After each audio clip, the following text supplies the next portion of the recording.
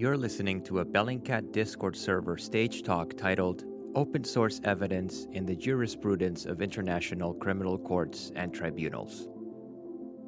The talk features Judy Mionki, a defense counsel at the International Criminal Court, where her work deals with allegations of crimes against humanity in Kenya and war crimes in the Democratic Republic of Congo.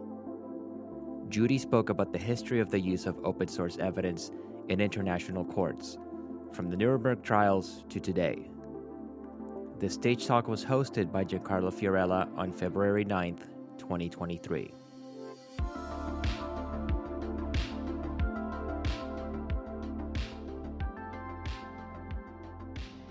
I'm very happy to introduce our guest today. Her name is Judy Mionki. She is an international criminal and human rights lawyer practicing as defense counsel at the International Criminal Court in The Hague, where her work deals with allegations of crimes against humanity in Kenya and war crimes in the Democratic Republic of Congo. Judy is also an independent consultant and has worked as an open source investigator for Amnesty International's Evidence Lab for Colombia, and on Ukraine as a legal advisor to the International Justice Team.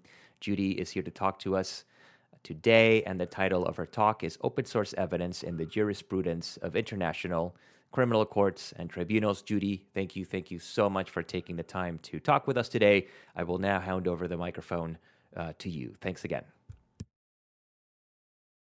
Well, good evening, everyone, and thank you so much, Giancarlo, for that introduction and for inviting me to be part of this series of talks. I trained with Bellingcat a couple of years back. I've been part of this Discord channel, part of the Twitch community for quite a long time, so this is such an honor. I'm going to start with a caveat. For those of you who work with open source information, you know that it takes varied formats, and I will not be referencing all types of open source information that has been tendered as evidence in international criminal trials. It's impossible to do so. But I want to mostly focus on photos and videos. I'm also going to be focusing on international criminal law, which is a subsection of public international law. So international criminal law deals with individual criminal responsibility.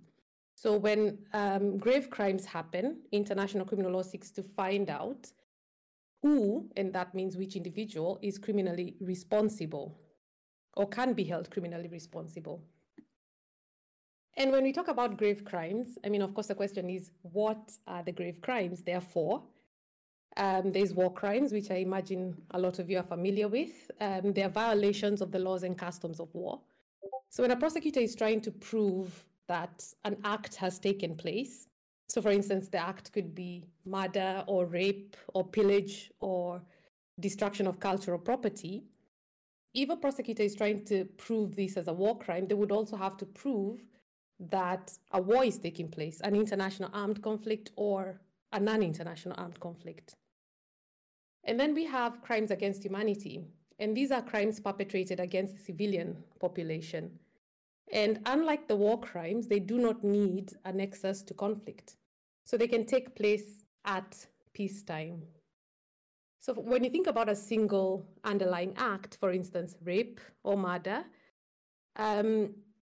it can be considered a crime against humanity as long as the prosecutor also proves that it's taking place during a widespread or systematic attack on the civilian population.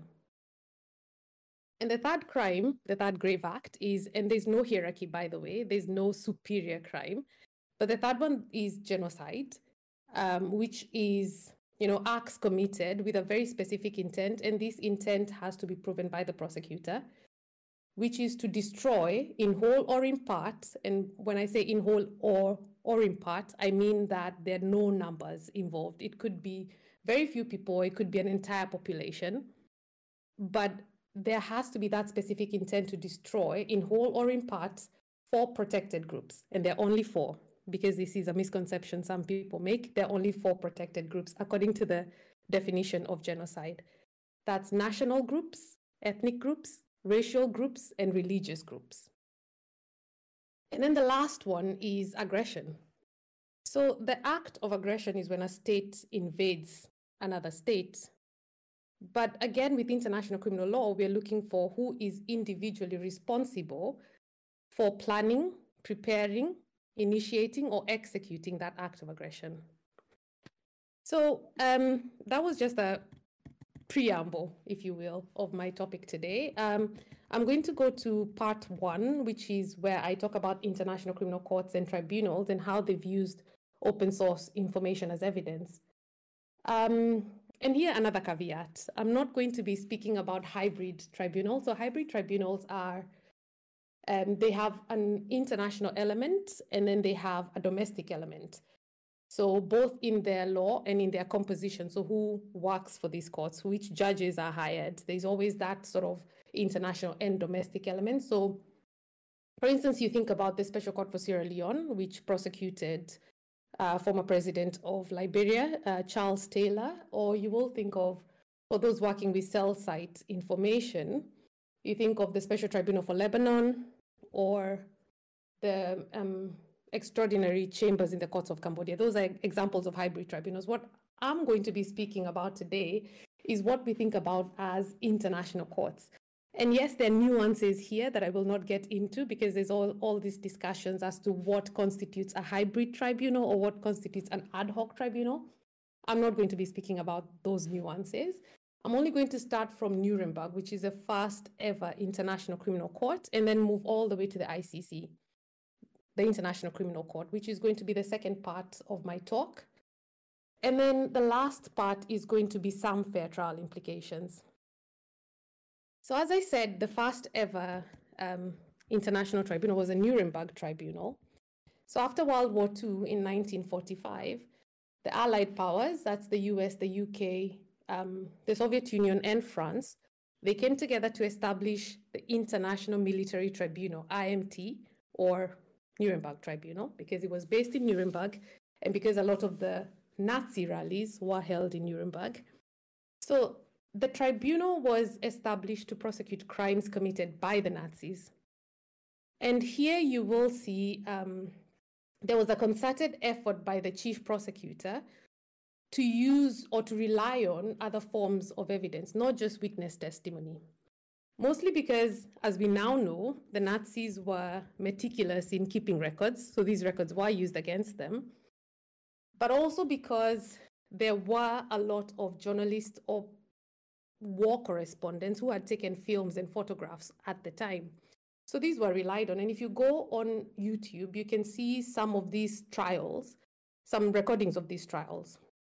There's one particular one I want to point to, and that's day 8 of the Nuremberg trial, where the prosecutor introduced the concentration camp film. And I want to point to two things here. One, that it is, of course, considered open source, but also that it was only introduced by the prosecutor as compelling visual information.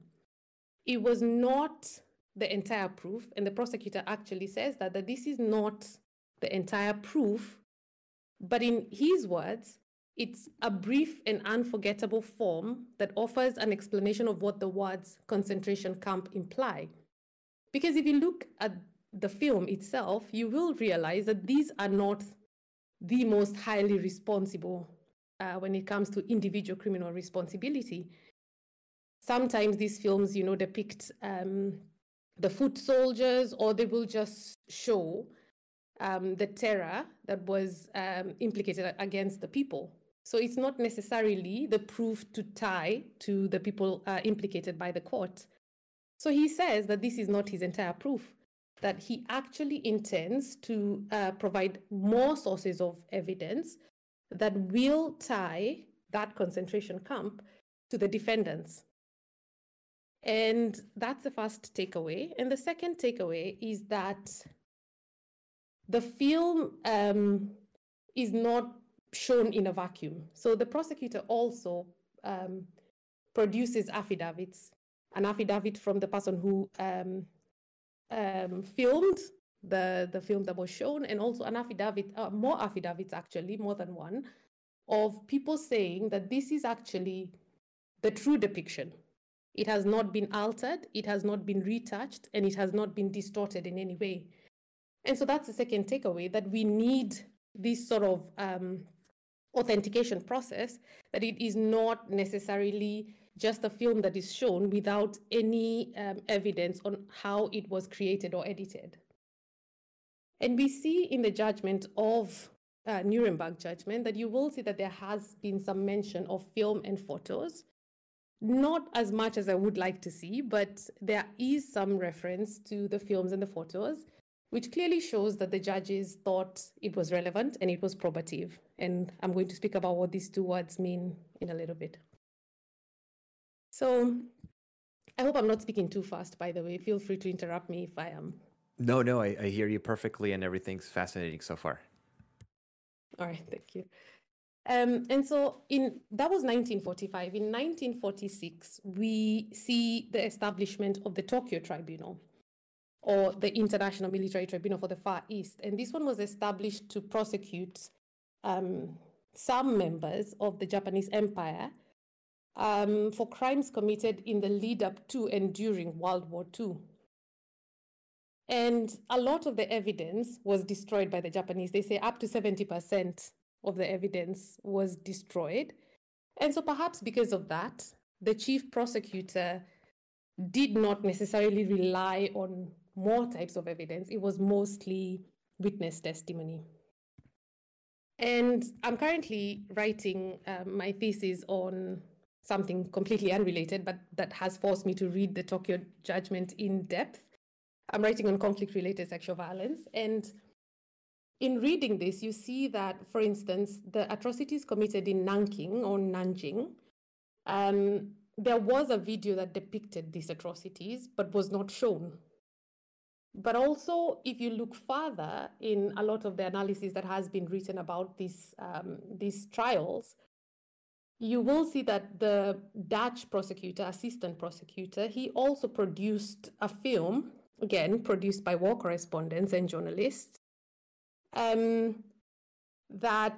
was propaganda, essentially. It was to show that the Japanese were treating the POWs, the prisoners of war, perfectly fine, which of course we know the opposite is a war crime, how you treat prisoners of war. And so they had released this video that was basically saying, look, we're doing the right thing.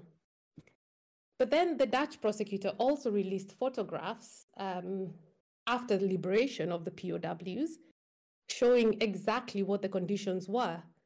And so he's saying, we see the film, but we also see all this evidence that proves, contrary to what they said.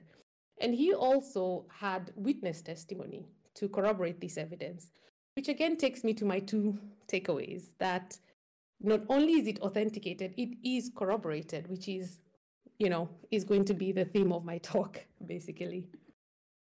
And again, in the decision, in the judgment, you see very little mention of film and photograph.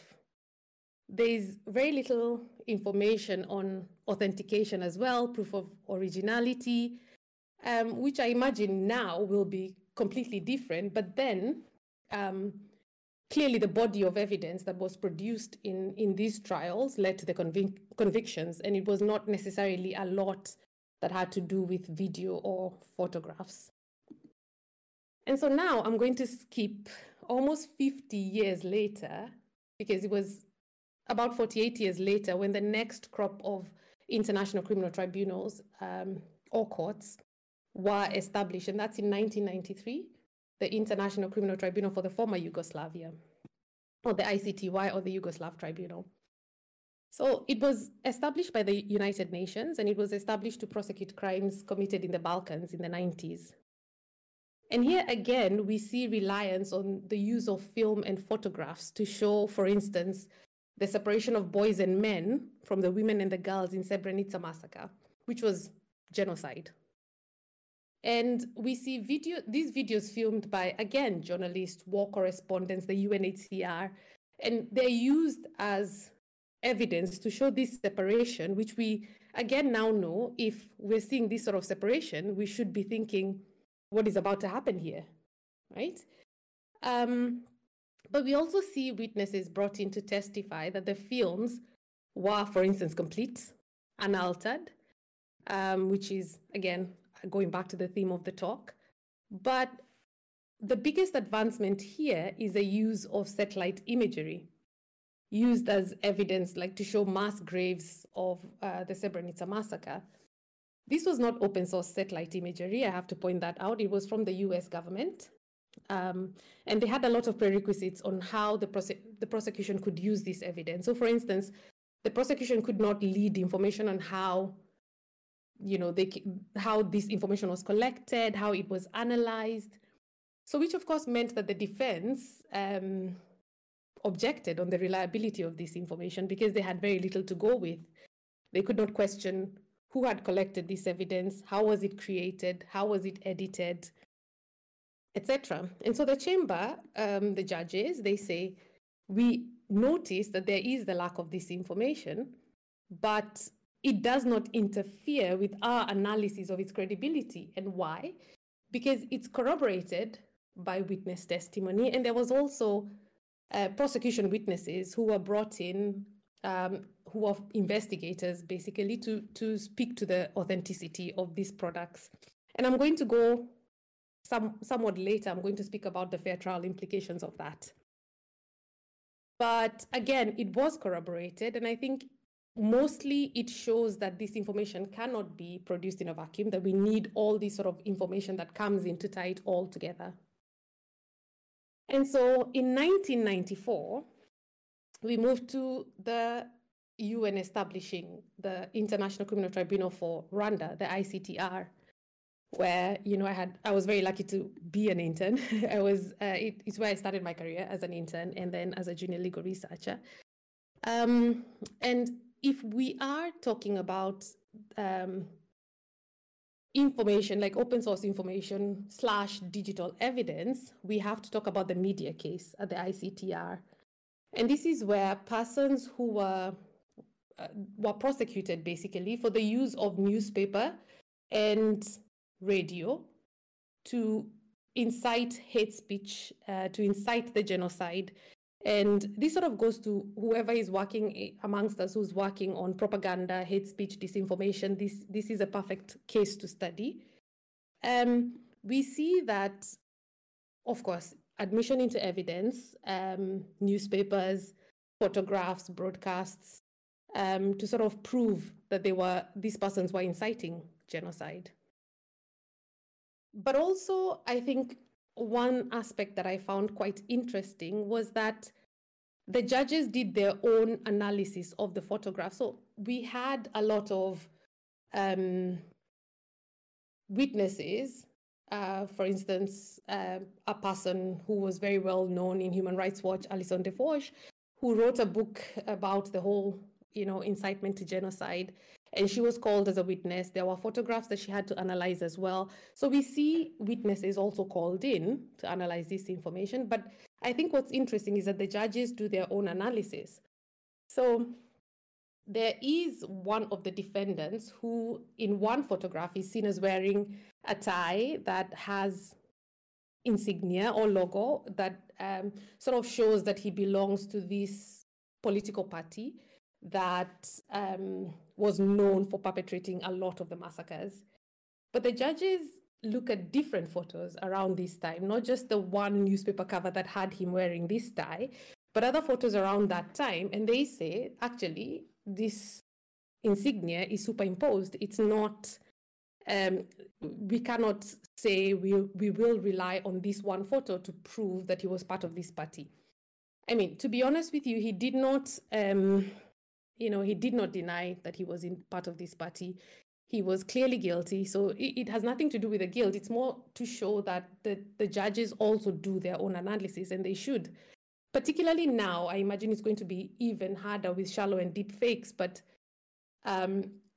it's part of why I think judges in these courts also need their own specific training so that they can do their own specific analysis outside of what they hear from the witnesses and the expert witnesses. And so we get to the second part of my talk, which is the International Criminal Court. The International Criminal Court was established in 2002 in Rome. And the law governing the ICC is called the Rome Statute for that reason. And the ICC deals with all the four grave crimes. Not all the above international courts that I've spoken about deal with the four grave crimes, but the ICC does. Again, with some nuances on jurisdiction, but at the very least, you will see that the Rome Statute has all the four crimes. So just like these other crimes, these other, international criminal courts and tribunals that I've spoken about, you will see that the ICC has no established rules for using digital evidence. So every evidence that the prosecutor has to go through the same motions of normal evidence and admissibility rules. A lot of the discretion is yet again left to the judges on what they admit as evidence. But we do have some guidance. So if we look at Article 69.4 of the Rome Statute, you will see that the judges, when they want to rule on the relevance or admissibility of any evidence, they will take into account, inter alia, or amongst other things, the probative value and any prejudice that this evidence may cause to a fair trial. So when we say amongst other things, this is part of the discretion of the judges. So they look at many things, but these are the two things that have been given to us as some sort of direction. And the probative value means how this item, let's say how this photograph or how this video goes to prove or disprove an issue or a fact. And then the prejudice it may cause to a fair trial, I will speak about towards the end of this. I mean, as defense counsel, I would have to. So when it comes to the probative value, we mean what weight do the judges give to, again, this photograph or this video, this open source information or digital evidence. It is definitely heavier. It will be given much more weight if it is corroborated by witness testimony, where there is also expert witness testimony that comes in to sort of bolster the determination on authenticity. And then they will look at provenance. So who is the source of this evidence?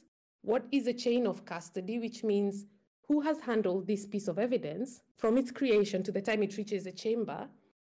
And these are all sort of information that the chamber is looking for, but they're not strict requirements. So we don't necessarily always know what they look for. But of course, the more of this information you have, the more you can convince the judges that this item is what it purports to be. And so when we look at some case studies at the ICC, we'll only look at two. The first case at the ICC, the prosecutor versus Thomas Lubanga, that's a DRC situation. He was accused of enlisting and conscripting child soldiers in the DRC. And the prosecution here rely on a video to show that just by looking at this video, you will see that these children are under the age of 15, which means they're child soldiers. But you have to understand that this is also coinciding with allegations that prosecution intermediaries are coaching witnesses and that some witnesses are not actually under the age of 15 or were not actually under the age of 15 when these crimes were taking place. So the ICC is using this video, or the ICC prosecutor is using this video to bolster prosecution allegations that these were child soldiers.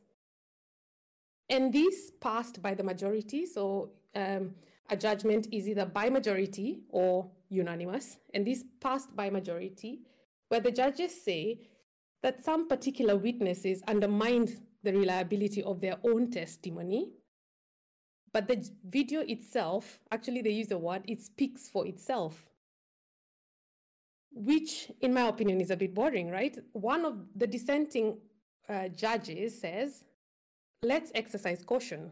Let's have more proof on age other than just visual proof. And I think deservedly so. We need more than just one type of evidence. But then you will see that the ICC prosecutor, in the early cases, they also tended to rely too much on witness testimony, which we know is fragile, mostly because some of these cases are prosecuted years after the crimes actually take place. So there's that issue of memory, what you remember. There's all kinds of interferences that you will read about. So we cannot solely rely just on witness testimony. And so it led to the collapse of some of these cases at very, very early stages of the cases. And the judges admonished the prosecution for relying too much on witness testimony and not other forms of evidence, like forensic evidence, to corroborate witness testimony. And so the first case that I worked in, that's the prosecutor versus William Ruto and Joshua Sang, was incredibly audiovisual heavy, which of course we can say for possibly two reasons. So following the admonition in various cases, and the case is falling apart very early on, the Office of the Prosecutor released a strategic plan, 2012-2015, but every strategic plan since 2012 has stressed the need for digital and scientific evidence and technological know-how. And so that's possibly one of the reasons. But the second reason is that the case that I was working on was dealing with post-election violence in Kenya, where I come from. And William Ruto, Honorable William Ruto, he's currently president of Kenya, then was part of the opposition. He, as a politician, of course, there were very many rallies that he attended, that he held, and he was captured by the media, by people on their phones. It was posted on social media. This is 2007, 2008, so, proliferation of mobile phones and all that.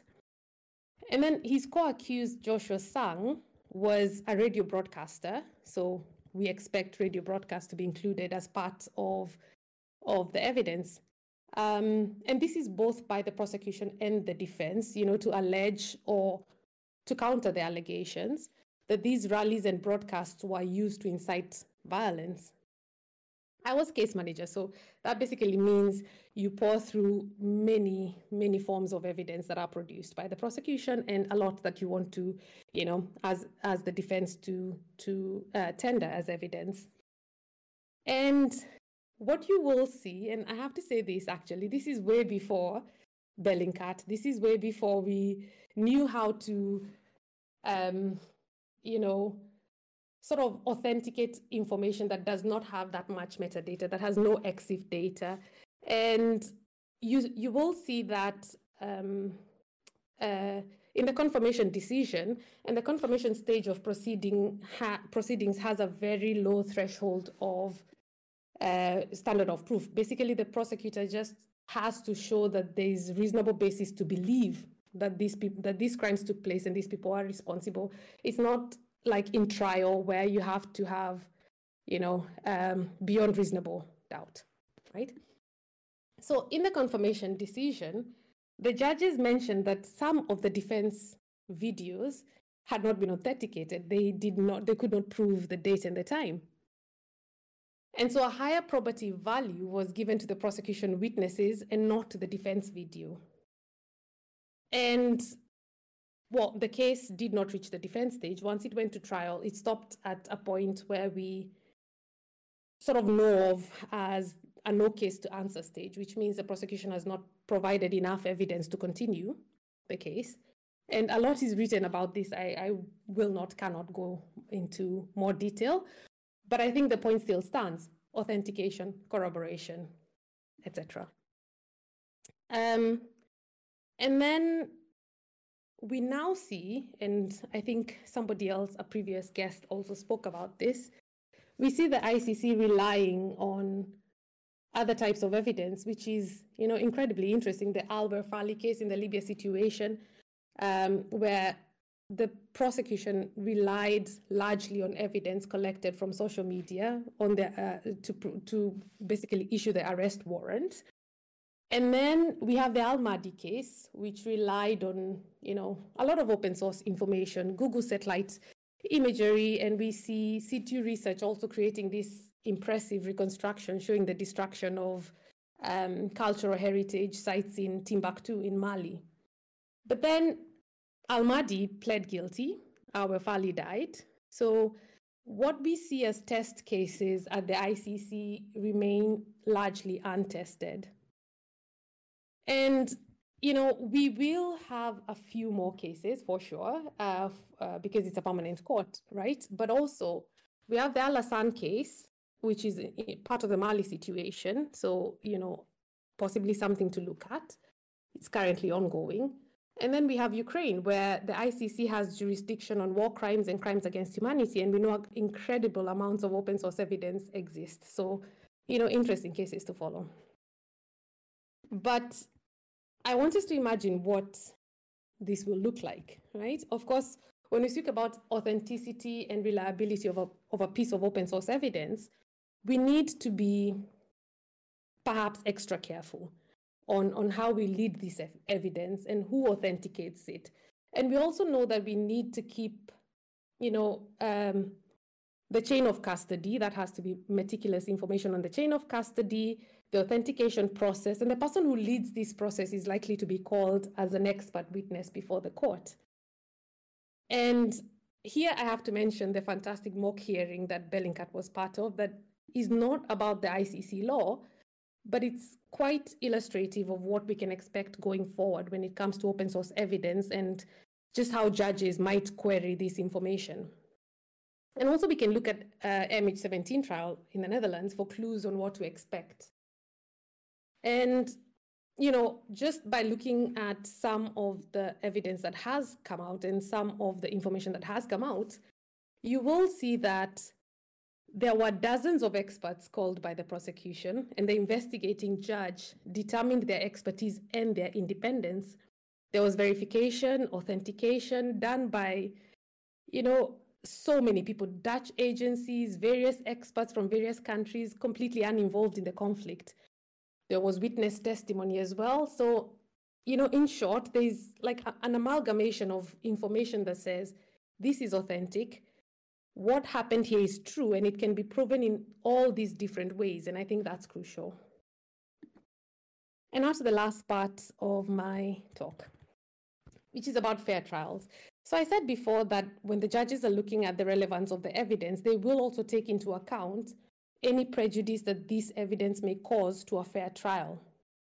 So there's been a symposium going on in this international blog called Opinio Juris, where they've been specifically looking at aspects of open source evidence that are, I suppose, often overlooked. And my friend Sarah Zamsky and I, we've written a blog post that is coming out tomorrow about 3 p.m. CET, where we identify 3 issues relating to open source evidence when it comes to fair trial implications. And I'll mention just one now. I think what is crucial for the defense, and I'm speaking here not only as defense counsel, but I also think when it comes to all parties of the court, not just the prosecution, but the defense and the judges as well, there is a crucial need to understand how open source evidence works.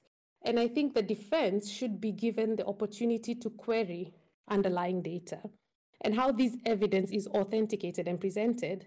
So I spoke before about the Srebrenica case, where they used this US satellite imagery, where the burden of proof was then placed on the defense to disprove the reliability and authenticity of this information when they didn't have much to go with, because a lot of this information was not given to them. And then, okay, now you can imagine they can also provide their own open source, or they can have more satellite imagery to counter the allegations. But as the defense party going into these proceedings, this information needs to be available. It's crucial that they are given this data so that they can be able to query it in the same way as the prosecution and the judges. And of course, we speak about presentation of evidence. We know a lot of this information might be unintelligible without some form of visual representation. But again, the defense should be given the underlying data so that they themselves can query it in the same way as the judges. And they should also, of course, be given an opportunity to cross-examine the creators, the editors, so that they can prove that this is authentic. And there's a fantastic article written by Diletta Marchesi. It's on the intercepted communications used in an ICC case, the prosecutor versus Ongwen, in the Uganda situation, where the defense challenged the reliability of the presentation model of the intercepted communications and also its reliability, given that it was enhanced for the prosecution's use. And the defense said this could have impacted its integrity. they were not given this information. And actually, largely the information stayed with the prosecution. And I think the biggest takeaway here is that we should give this information to not just the defense, but also the judges as well. There should be independent querying of all these sources of evidence. So that's my talk for today. Thank you so much for your attention. I hope I made sense. I hope it was interesting. I am here to answer a few more questions if you have any, but if you want to go into any aspects of my talk that you think, affect your work and you want to talk, I'm on Twitter at Judy Mionki, and you can DM me and we can discuss a little bit more. And yeah, thank you so much, Giancarlo. Oh my God. Well, thank you so much. First of all, I'm getting excited here because hang on, let me pull up your Twitter because you're offering for people to DM you or get in touch with you via Twitter. Yes. First of all, thank you so much for that talk. I felt like I was back in a university class and I got so excited. So thank you so much. Judy's Twitter account is in the chat there if you want to get in touch with her. We do have a couple of questions here already. I'm going to ask one. And folks, if you're listening to this and you do want to ask a question, we have about 20 minutes left with Judy here where we'll do this Q&A with her. So the first question here is from Sati. Hello, Sati. Sati is asking, does the judge consider admissibility based on case law, if applicable, based on the country in question, or would this supersede them as a litmus test? And I think you were at that moment when Sadie asked that question talking about the admissibility of evidence on those 2 points that you mentioned. Probative value, I think you said, and there was another point as well. Mm-hmm. So the question there is, does the judge consider the admissibility of evidence based on case law of the country in question? Well, thank you so much for that question.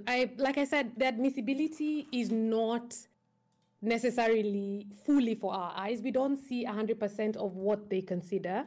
So I cannot 100% answer that question. What I can tell you is that the relevance of a piece of evidence, of course, means how it fits into an investigation, and the probative value is how it goes to prove or disprove a certain fact.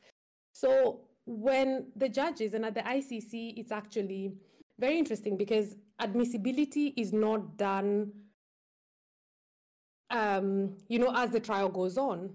Admissibility is often at the end in the judgment. So it's incredibly hard to know, unless they spell it out, what exactly they pay attention to. And in the end, and I know this I've worked very many places, I know, but I used to be part of the International Bar Association International Criminal Law Program in The Hague. And we deal solely on fair trials. And they have questioned how fair it is that the defense do not know what's going to be admitted until the judgment. Because, of course, if you know this is admitted, you focus on that as opposed to focusing on everything that is, tendered in as evidence. So, unfortunately, I cannot answer that question to 100% of your liking. No, that's perfect. I didn't know that. So it comes at the judgment stages when you find out here's what they admitted. And I guess mostly sometimes they do give like intermittent decisions about admissibility, but mostly you will see that it's considered at the end in the judgment. Okay, yeah, thank you for that. No, that definitely counts as an answer, so thank you so much. I see other people so this is Maria, who I told you, Judy, was she joined the Discord server a couple of weeks ago. She said, hey, I'm a law student, and I said, come back in 2 weeks because we have a talk that's just for you. So hi, Maria. I think this is you. Maria's asking, to what extent can the prosecution use open source evidence that is gotten in quotation marks or sourced in quotation marks by third parties like Bellingcat? A lot, of course. It's the same thing as imagining a report that was written by Human Rights Watch, press release maybe by the New York Times. It's in the same way that they can rely on this.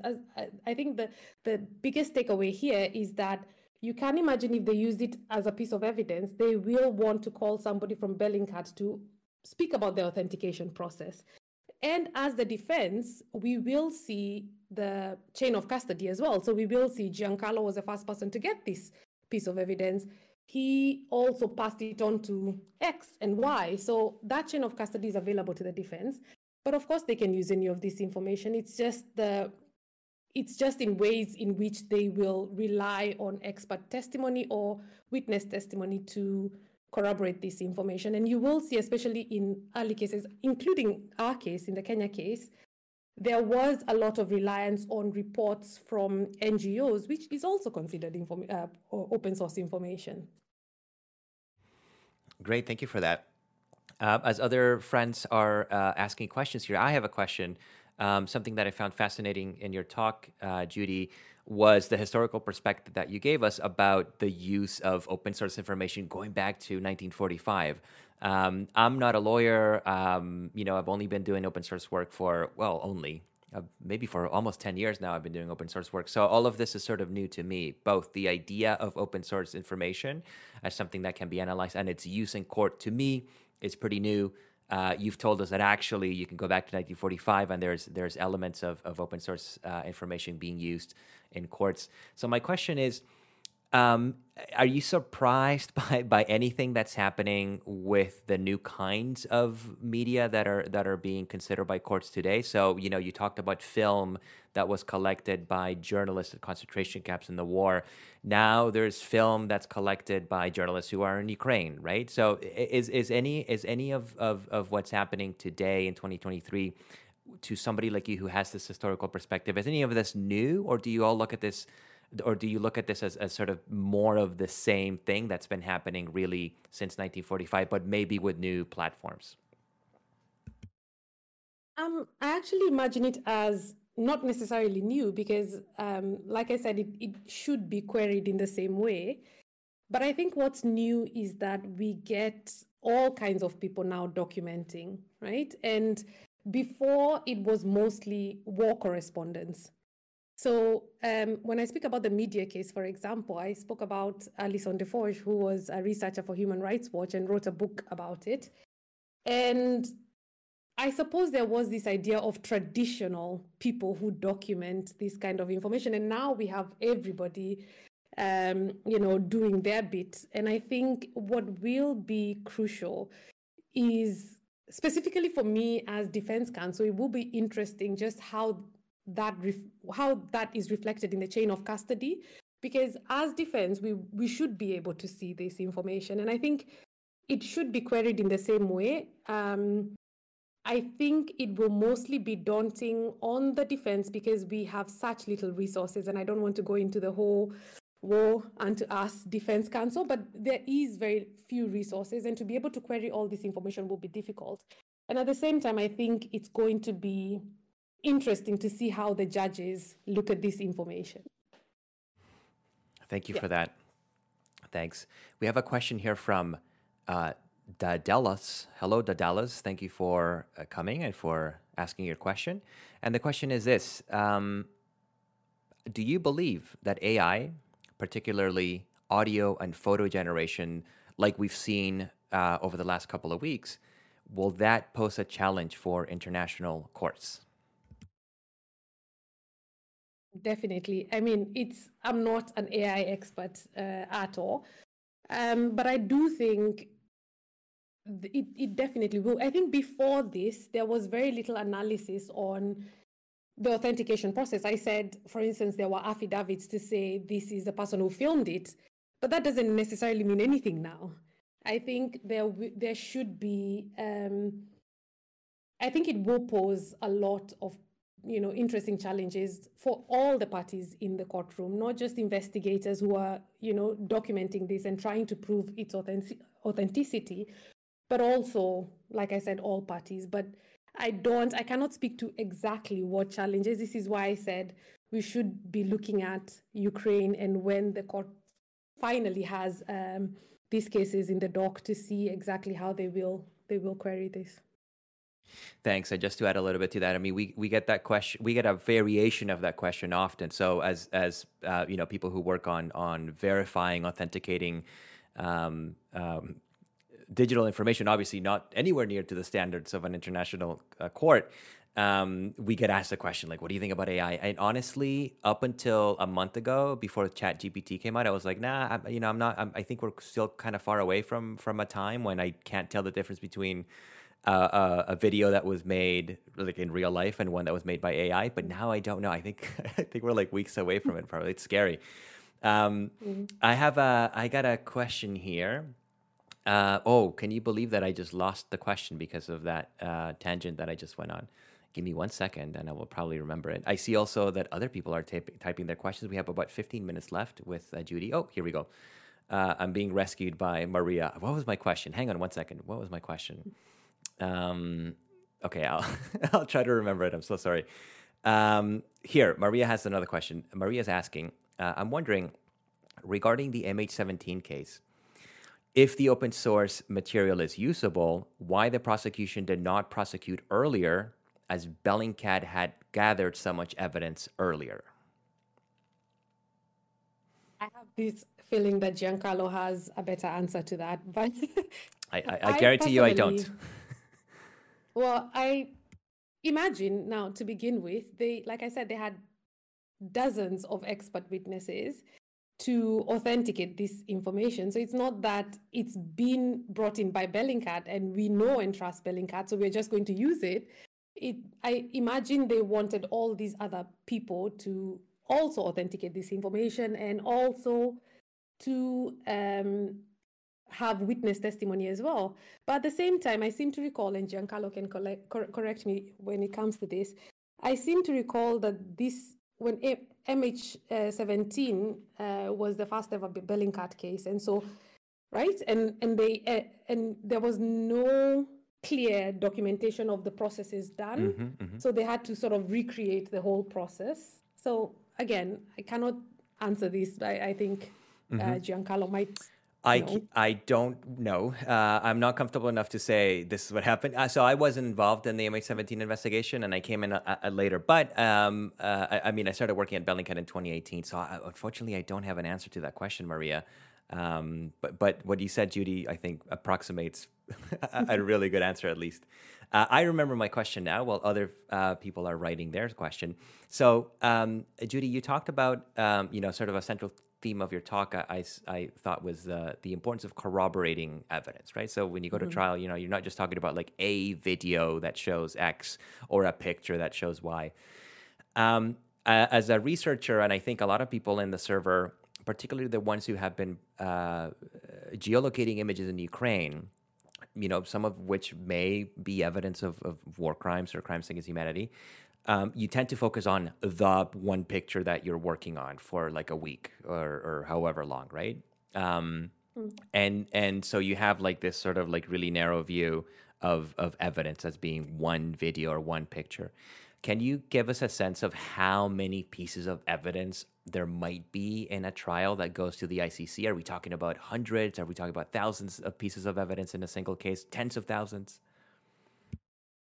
Well, as former case manager, like I said, it was my job to receive the evidence. So I'm just going to give you a small peek into how that works. So I would receive incriminating evidence, clearly marked as incriminating evidence.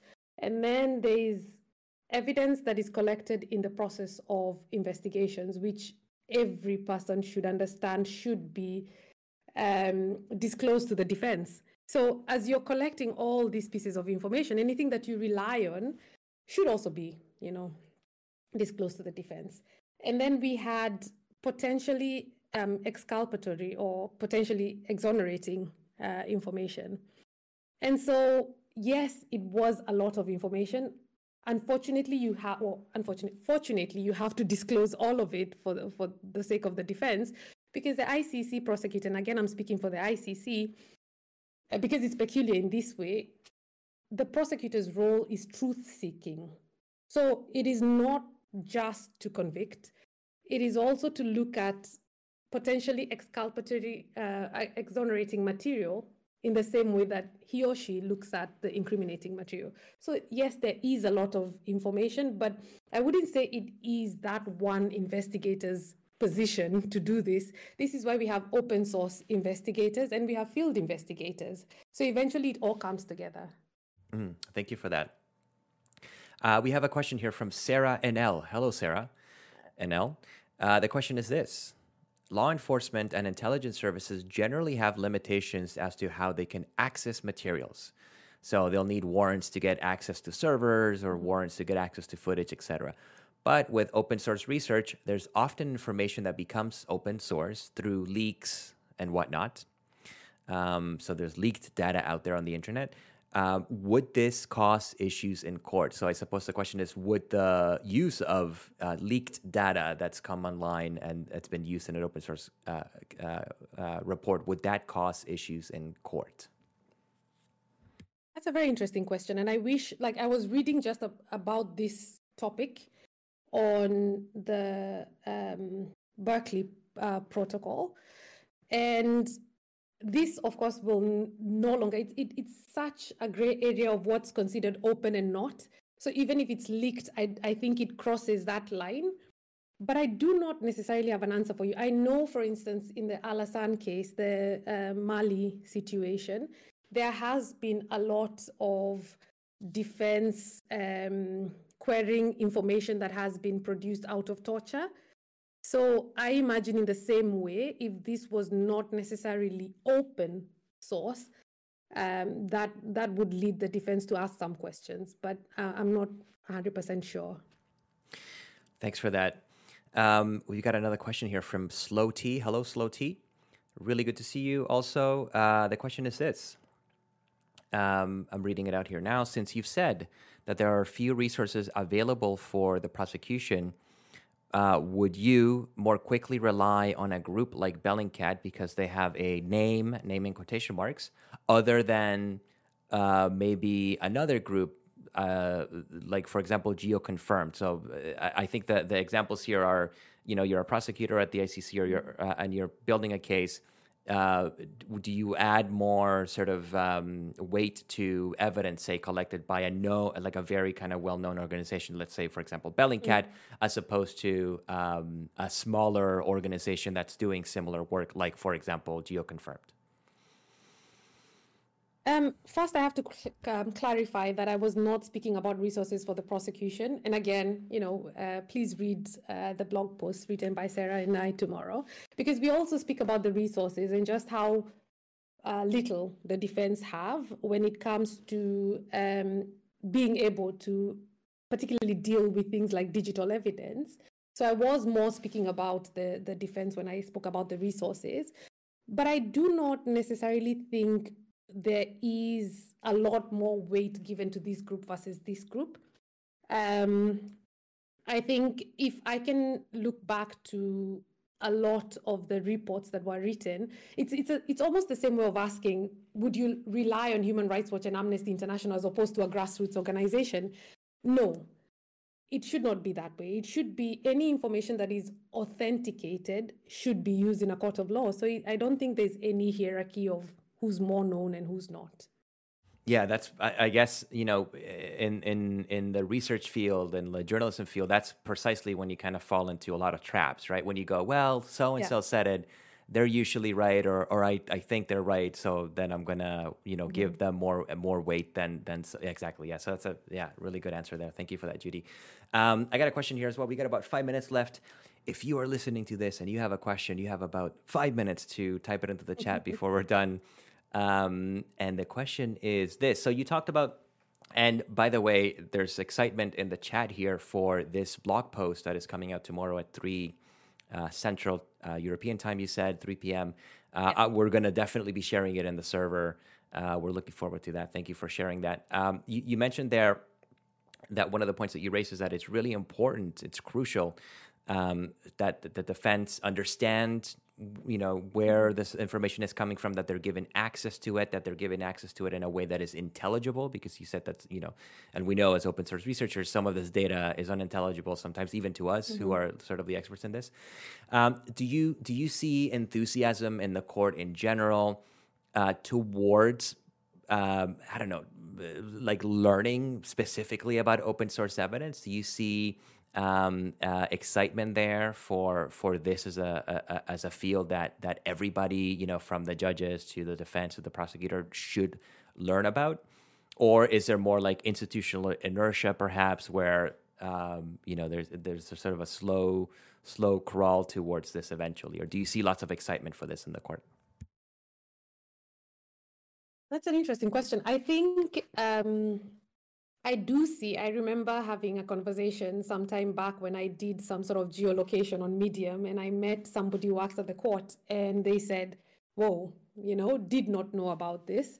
So I do think there is some sort of slowly moving towards that. I think the current prosecutor, Karim Khan, who headed UNITAD, he is particularly tech savvy. So I think we will see more of this than we have seen in the past. I also think it's probably currently more in the realm of the fact-finding missions in the Office of the High Commissioner for Human Rights.